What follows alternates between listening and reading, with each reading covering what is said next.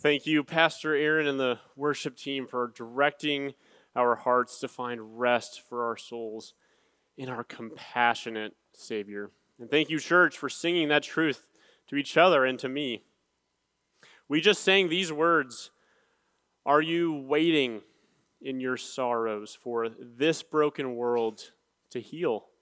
He is coming, soon returning. Rest in Him. What a fitting truth for us to sing to each other and to the Lord as we continue our worship of God for the hope that is still future, the hope we have in our Savior's future return, which is what we'll consider during our sermon this morning. So please grab your copy of God's Word and turn with me to the second to last page in your Bible, Revelation chapter 21. Please follow along as I read, starting in verse 1, Revelation 21, verse 1. The Apostle John writes, Then I saw a new heaven and a new earth. For the first heaven and the first earth passed away, and there is no longer any sea. And I saw the holy city, New Jerusalem, coming down out of heaven from God, made ready as a bride adorned for her husband. And I heard a loud voice from the throne saying, Behold, the tabernacle of God is among men, and He will dwell among them. And they shall be His people, and God Himself will be among them. And He will wipe away every tear from their eyes, and there will no longer be any death. There will no longer be any mourning, or crying, or pain. The first things have passed away. What do you desire the most? What has the strongest foothold in your heart? Or can I ask it another way? What gives you the greatest hope? Does the thought of heaven give you hope to endure through any challenge in this life? A few months ago, I sat next to an ethnically Jewish woman on a plane, and we got to know each other, struck up a conversation, and she shared that she grew up in Israel, but since leaving home had abandoned the faith of her parents, given up her Jewish religion, and was now searching for enlightenment through naturalistic and spiritual type philosophy. And as our conversation progressed, naturally, as conversations on planes seem to go to, we started talking about what will happen, what we believe what will happen when we die. And to tell me her theology of the afterlife, she told me a story of a time that she visited a loved one's grave. When she went to go say some goodbyes and remember her loved one, she observed that on top of the grave plot, a flower had bloomed. And she ended her story there, and what she meant was her view of the afterlife is that her soul will cease existing, and her physical body maybe will provide nutrition for a flower, and she can continue the circle of life. Her hope is in becoming flower food. Tragically, devastatingly, that offers no hope. You and I are so privileged, aren't we?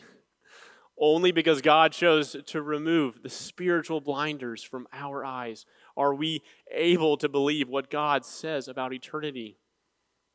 Apart from God's grace, we would be just like my friend on the plane, without hope and merely guessing at what life after death is like. But in God's grace, he has clearly revealed his future plans to us in Scripture. We can know with confidence what awaits us after death. This is something that we call heaven. We read about heaven in Scripture and in good books that explain Scripture to us. But does this knowledge of heaven do something in your heart? Does it make you eager for Christ to return and take you with him to heaven? Do you imagine, do you wonder what heaven will be like and in turn desire to be with Christ more than any worldly thing in this life? That's exactly the response the Apostle John has after receiving all the visions from Jesus of what will happen in the future. In the book of Revelation, chapter 22, verse 20, John's response is, "Amen. Come, Lord Jesus." In the book of Revelation, while the Apostle John is in exile on the island of Patmos around AD 95, Jesus gives him a series of visions of what will take place in the future. And he tells John what's going to happen next in order to cement a Christian's hope in a very certain future. And that hope should give us a resolve and ability to endure anything that life throws at us, even persecution. What's remarkable to me about the book of Revelation is that Jesus clearly reveals what will happen in the future. Revelation is not a cryptic code book that only those with PhDs can understand. The word revelation of Jesus Christ, it means to reveal something, to make something known, to make something clear. We can know God's future plans. Smedley Yates, one of the professors in the Expositors Seminary and a pastor of one of our sister churches, calls Revelation history. It just hasn't happened yet. History that has not happened yet. That's good. So John sees a vision first of worship in the throne room. Then 7 seals are opened. 7 trumpets are blown. 7 bowls are poured out, each unleashing God's wrath against sin upon the earth. After this, what we tend to call the tribulation period, Christ then comes down from heaven, locks Satan away in the abyss, then rules his kingdom here on earth for 1,000 years. And after this 1,000-year reign of Christ on earth and a brief and very anticlimactic uprising organized by Satan, John is given another vision. In Revelation 21, Jesus shows John and us what heaven or what eternity is going to look like. And this vision, this chapter is included in our Bibles to cement our hope in our future, our certain and guaranteed future. Heaven is the greatest joy that we will ever experience, and the hope of heaven should make us want and desire for Jesus to return and take us with him. This is why I've titled this sermon, The Hope of Heaven. So we'll organize our study of this passage around 3 heavenly realities that make us long for Christ's return. 3 heavenly realities. See, 3 descriptions of heaven that should ignite a desire for our Savior to come back and take us with him to heaven. The first heavenly reality that makes us long for Christ's return is in verse 1, and that is the newness of creation. The newness of creation. Please follow along in verse 1. Then I saw a new heaven and a new earth. For the first heaven and the first earth passed away, and there is no longer any sea. So at the end of history, God will create a new heaven and a new earth. And this is called the eternal state, or maybe more familiarly, heaven. And the scope of what's made new is comprehensive. Behold, I saw a new heaven and a new earth. That's everything physical in the universe. That's the sky. That's the stars above us. That's the ground beneath us. That's the air around us. Everything will be changed. In heaven, there will be a new world, a new universe. What we learn from this verse is that heaven will be here on earth. It's not in some ethereal, mystical corner of the universe outside, far away from our reach. Heaven will be here on earth, except it will be new. It will be entirely different than the present world. It'll be unlike what we experience now. God's not just making another copy of the current earth. He's not giving the earth a fresh coat of paint. He's not hitting refresh. He's making earth 2.0. It'll be distinct. It'll be different from this present world. And John continues. He explains how it could be possible or why there's a need for a new world to come into existence. He says, he saw the first heaven, the first earth, the one we're on now, pass away. The first creation will be gone, and so God will create a new world. Just a few verses back in chapter 20, John sees what's going to happen with the world we're standing on.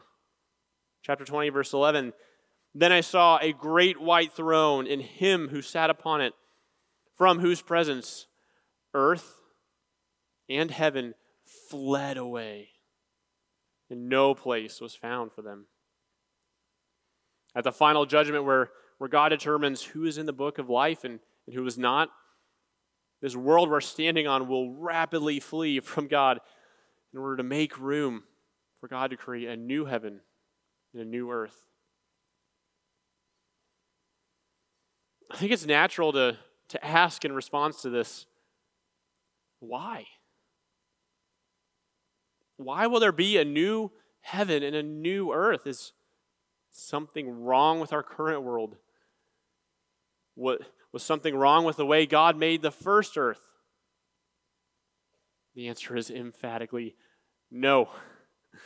God made no mistake. Remember what God said after each of the 6 days of creation. He said that his work is good. The problem is not with God. The problem is with us. This world has to go away because we stained it with sin. And it has been that way since Adam and Eve first sinned. And God cursed the ground as a penalty for their sin. You remember that Adam and Eve were given free reign over the garden and told to eat of whatever they wanted except one tree. They were tempted by Satan to disobey God. And then Genesis 3, verse 17, then to Adam, God said, because you've listened to the voice of your wife, and have eaten from the tree about which I commanded you, saying, you shall not eat from it. This is the response, this is the consequence. Cursed is the ground because of you. In toil you will eat of it all the days of your life. Both thorns and thistles it shall grow for you. Since the early days of the human race, because of Adam's sin at the beginning and because our sin all throughout history adding to and compounding to the pile of sin, our world bears the marks of the curse of sin. Futility, opposition, difficulty, toil, challenge, all these at various times characterize our present world. If you spent any time in a garden, you've experienced the effects of sin's curse on the earth. You pull one weed, come back the next day, 3 more are in its place. It feels futile. For Morgan and me, our experience of the curse was caterpillars in our tomato plants. They seemingly appear out of thin air and then turn the tomato plant into Swiss cheese. That's how we experience the curse.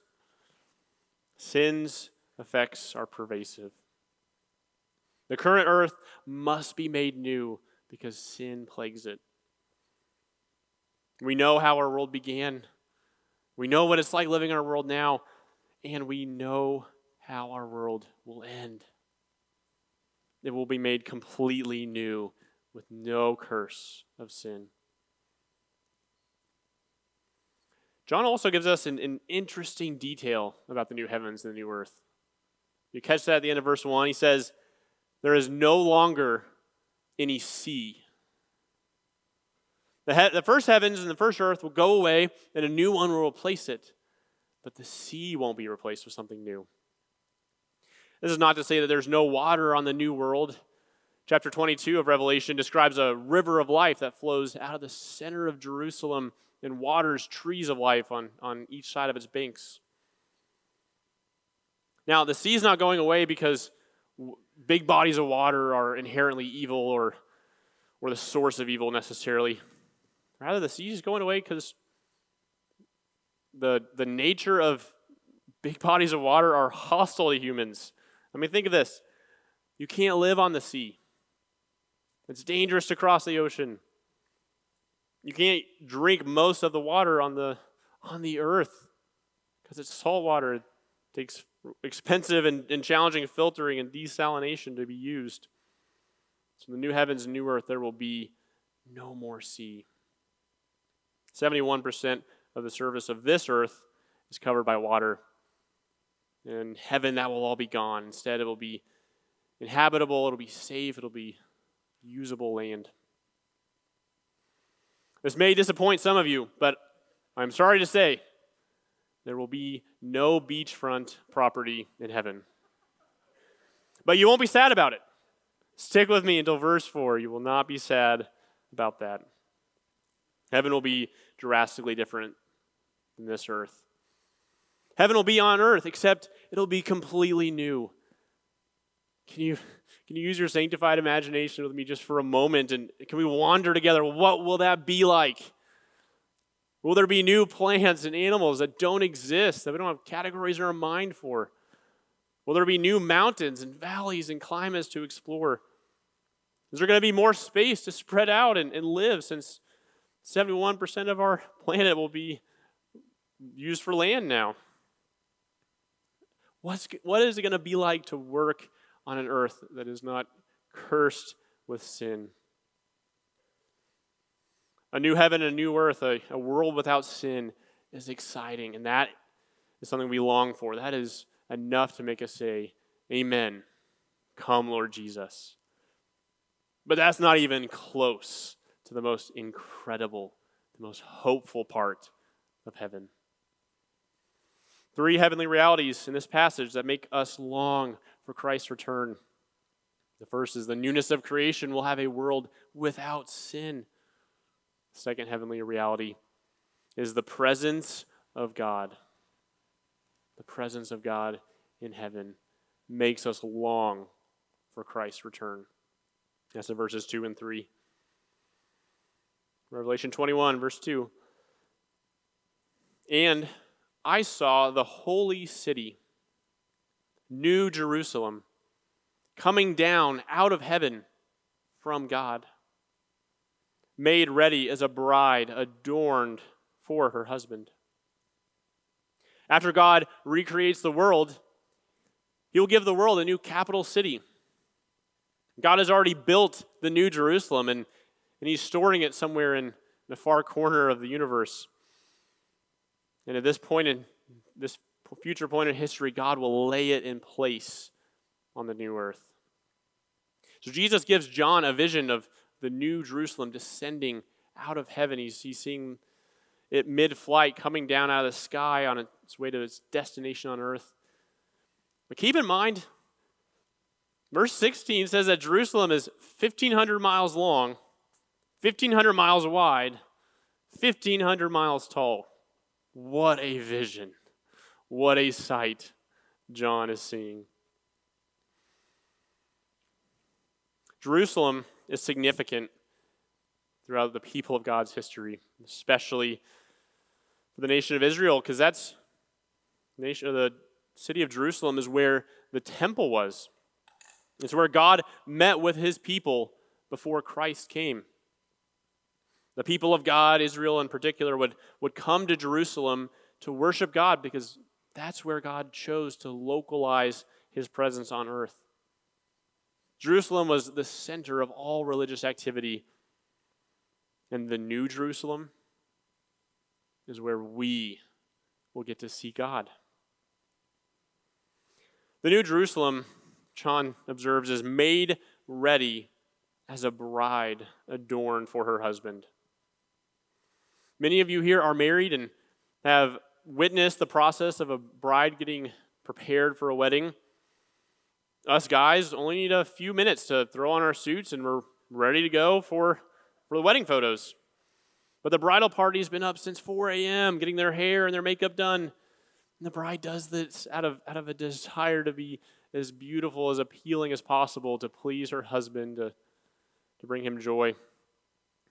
This New Jerusalem is beautified, is made lovely by God with the same diligence and attention as a bride prepares herself before walking down the aisle to see her groom. The New Jerusalem is described as holy, as new, as beautiful.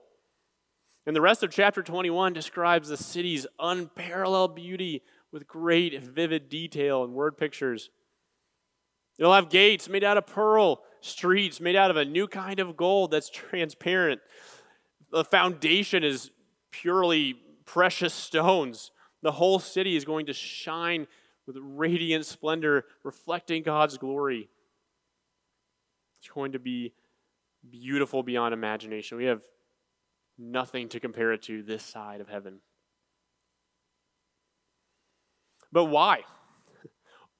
Why is Jerusalem given so much attention and made so amazing? Why is it so beautiful? The New Jerusalem is made beautiful because that's where God will live. God's home is prepared by Him to be a fitting setting for His glory. The New Jerusalem is made beautiful because that is where God's people will have direct access and fellowship with God, which is explained further in verse 3. Verse 3, and I heard a loud voice from the throne saying, behold, the tabernacle of God is among men, and He will dwell among them, and they shall be His people, and God Himself will be among them. This is the 20th time that John hears a loud voice in Revelation. And we know that this voice in verse 3 is coming from an angel in the throne room and not from God, since the one who sits on the throne speaks in verse 5. So this loud voice is from an angelic messenger in the throne room of God. And the angel loudly proclaims 4 statements that all reinforce the reality that God will be present with His people in a new way. He says, the tabernacle of God is among men. He will dwell among them. They shall be His people. God Himself will be among them. In that first statement, the tabernacle of God is among men. A tabernacle in general is just a mobile shelter. It's a tent. And it's important in Israel's history because the tabernacle is where Israel could worship God, where Israel could go to meet with God before the temple was built in Jerusalem. Back when God took Israel out of Egypt, they were wandering through the desert before God brought them into the promised land, and Solomon built a temple where God's people could meet with Him. The tabernacle is where that generation of Israel could meet with God. In heaven, God will not meet with His people in a mobile tent behind smoke and curtains. God's new home, His meeting place, will be face to face with us. God's immediate, His physical presence will be in the New Jerusalem. God Himself will be with us in heaven. God's not going to send an angel to go meet with us on His behalf. He's not going to send one of the apostles to go bring us a message. God will make His home with us on earth in the New Jerusalem. And not only that, not only will God live with us, but he will make us his people. We'll be his precious possession. Even more, a few verses later in verse 7, God says that I will be his God and he will be my son. The one who's found in the book of life, who's found faithful and has faith in Christ, is going to be made God's son. We'll have a relationship as intimate and as precious as a father to a son. We will be God's precious possession. In God's yard, there will not be keep out signs. He will live on earth in Jerusalem so that he's among his people and so that his people have access to him, to bring him praise, to give him thanks, to see his face. We will get to experience what Adam and Eve had the singular privilege of experiencing, walking with God on earth. This is why the New Jerusalem is significant. It's because God will have his throne in Jerusalem. He will live among his people who have been forgiven for their sin. God won't live behind the tent flaps of the tabernacle. He's not going to live in a temple. He's not going to be in some isolated, cozy corner of heaven. He will live in the capital city of heaven. Somehow, the omnipresent God will be among us. He will live with us. He will be in the midst of us. God himself will forever live with his people. Our faith will be made sight. Can you wrap your mind around that with me for a moment? Our faith will be made sight. In this age today, the Holy Spirit assures us of our salvation, and his ministry is far more than sufficient to steady our faith in a season of doubting. Thankful to the Lord for his ministry, but there will be a day when you won't need faith. You can walk up to the throne room and see God for yourself with your own eyes. We will get to see our God face to face on a new earth. He will be there in heaven. We will get to see the God who created us, the God who chose us for salvation, the God who forgave our sin by punishing his Son in our behalf. See the God who showed us unending patience each day of our lives. The God who had every moment of our life planned out. We will get to see our good God and live with him for eternity. And seeing him is the greatest joy we could possibly imagine. The presence of God is more than enough to make us say, Amen. Come, Lord Jesus. But the glories of eternal life don't stop there. One of the benefits of God's presence on the new earth is what John hears about in verse 4. That's the removal of suffering. Because God's on earth, suffering is removed. Three heavenly realities that make us long for Christ's return. The newness of creation, there will be a world without sin. The second is the presence of God. He will be present with us, physically, immediately available on earth. And the third heavenly reality that makes us long for our Savior to come back is the removal of suffering. Look down with me in verse 4. And he and God will wipe away every tear from their eyes. And there will no longer be any death. There will no longer be any mourning or crying or pain. The first things have passed away. Not only is the earth made new, not only do we have face-to-face access to God, but God will remove all our suffering in heaven. In this verse, John has to describe what he's hearing using statements about what heaven won't be like, because heaven is so far beyond our finite comprehension. He can't describe what heaven will be like because he has nothing to compare heaven to. We've only experienced life marked with various degrees of suffering, but heaven will be completely opposite.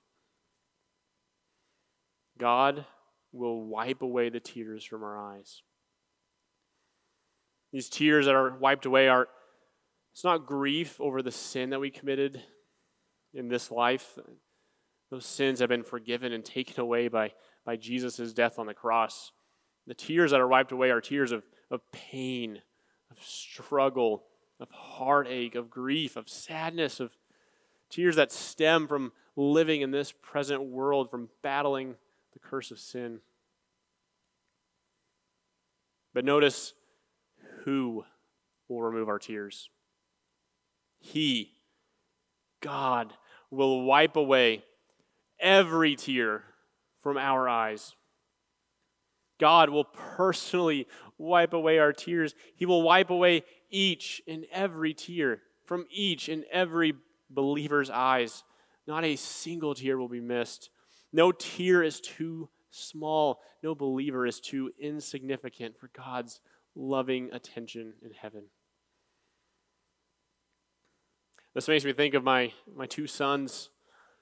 Regularly, they're in a situation where they're crying and need comforted.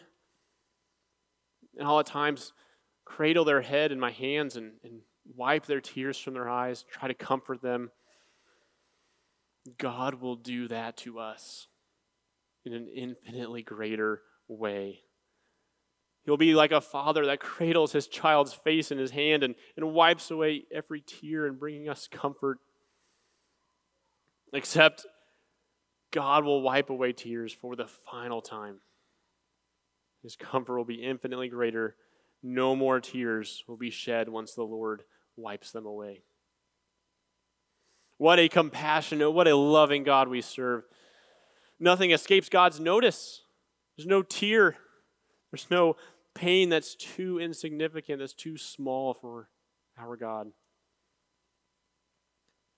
And not only will God wipe away tears, but notice in verse 4, he also removes the possibility of death in heaven. It says, there will no longer be any death. Death takes its final life at the last rebellion at the end of the millennial kingdom. In eternity, there's no more sin, so there's no more death. The Apostle Paul highlights the death of death in 1 Corinthians 15, verse 54. He says, but when this perishable will have put on the imperishable, and this mortal will have put on immortality. So he's saying when our finite bodies are glorified and we're given heavenly bodies, then will come about the saying that is written, death is swallowed up in victory. Oh, death, where's your victory?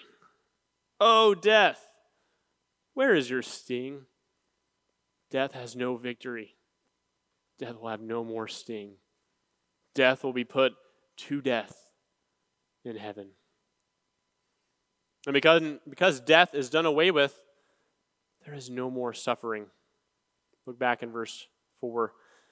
There will no longer be any mourning for crying or pain.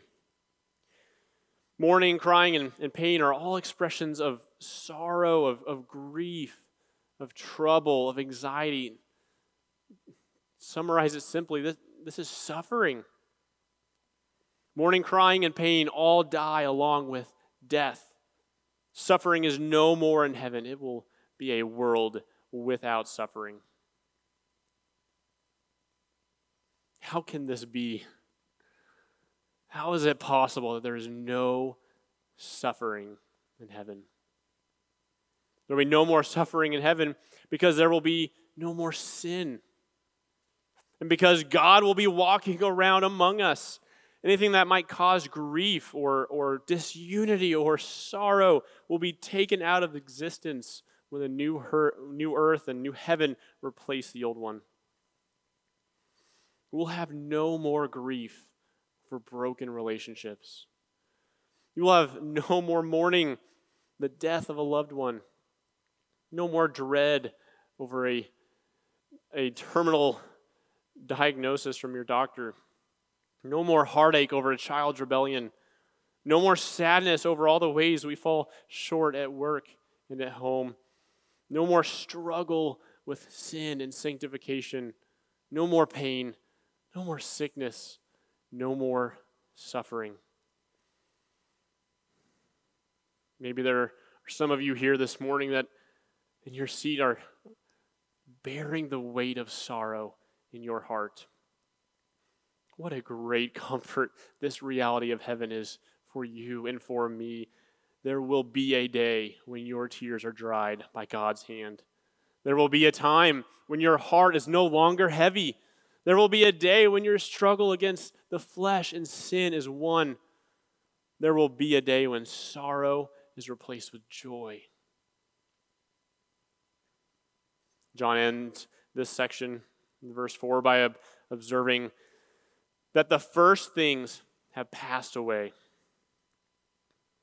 This world cursed by sin and the suffering we experience today are the first things that pass away, that will be taken away in heaven. The experience of suffering is limited to this life on earth. Those things will be merely history in heaven. We will not suffer when we are in the presence of God. Death and suffering will be history in heaven. Heaven will be beyond anything that we can imagine or expect. And what a glorious hope that we have. So what can we do about this? How can we apply this wonderful reality, these glimpses into heaven that we saw in Revelation 21? When we walk out those doors, how can we be different? May I offer you a couple takeaways that have impressed upon me through my study of this passage this week. The first takeaway is think rightly about heaven. Think rightly about heaven. The world tends to think of heaven as a scene among the clouds with winged baby angels with harps playing music and people dressed in clean white robes milling about. Ultimately, the world thinks of heaven as boring. But that cannot be further from the truth. Heaven is the greatest joy we can possibly imagine. Heaven will be on a brand new earth with no curse of sin. God himself will live on earth with all believers. He will remove all our suffering and replace it with joy in his presence.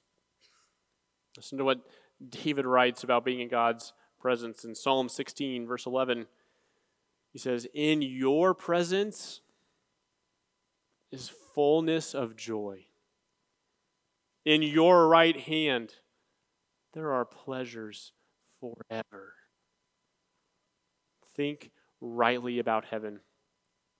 Fill your mind with concrete truth in Scripture about where believers are going to spend eternity. Replace worldly thoughts about eternal life with God's plans for eternity. And if we think rightly about heaven, that naturally produces an eagerness in the heart of a believer, which is our second takeaway. Look forward to heaven. Second takeaway is look forward to heaven. Does heaven excite you? Do you eagerly anticipate heaven? Do you want to be there? Peter tells us in 1 Peter chapter 1, verse 13, that we are to fix our hope completely on the grace to be brought to you at the revelation of Jesus Christ. Our exclusive hope is to be in something that hasn't happened yet. We're to hope exclusively in the end of time when Jesus Christ returns and brings us the grace that he has long promised us, and part of which is heaven. So what does it look like to look forward to heaven? That's a grand goal. It sounds nice, but practically, how does one apply that? This is a cardiovascular exam. This is your heart check. A diagnostic for what do you truly value in worship? Do you desire for Christ to return and to see your God face to face, or Is there something else in this world that you want more than him? I know God gives good gifts, and I'm thankful for the kindness he shows us with family, with friends, with children. And are we tempted to want the gift more than we want the giver? If there's something you long for more than heaven, confess that to the Lord for what it is. Idolatry. Ask for his help to align your desires to match what he has promised to give you. God has promised to give all who believe in Jesus heaven, to be with believers for all eternity. Ask for God's help to retrain your desires to want what he has promised to give you. Looking forward to heaven also changes our perspective in this life. The guaranteed hope of heaven for believers can sustain us through any trial, any season of suffering. God uses our future hope to give us endurance today. That's what Paul writes about in 2 Corinthians 4, verse 16. He says, "Therefore, we do not lose heart, but though our outer man is decaying, yet our inner man is being renewed day by day, for momentary light affliction is producing for us an eternal weight of glory, far beyond all comparison."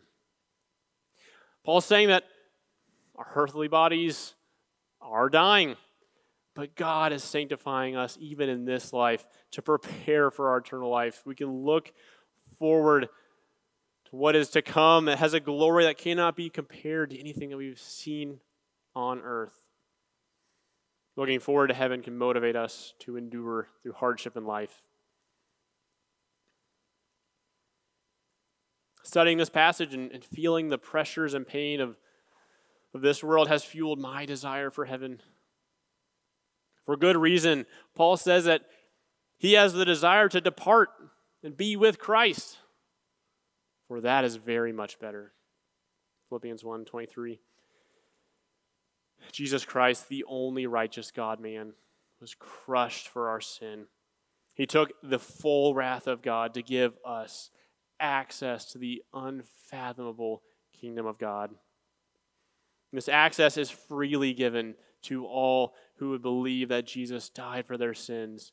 He was resurrected from the dead as a promise for their future resurrection. If you believe in Jesus, you will get to see him in heaven. We will get to thank him face to face and worship him for the salvation he earned for us. He will wipe away each tear of sorrow and pain from our eyes and clothe us in his righteousness. As Christians, we don't hope in becoming flower food or continuing the circle of life like my friend on the plane did. Our hope is eternity in heaven with God. Heaven is the greatest hope a Christian may have. What an amazing God to give us this hope of heaven. Can I say that the best days of your life are ahead of you if you are in Christ? And may this make us say, Amen. Come, Lord Jesus.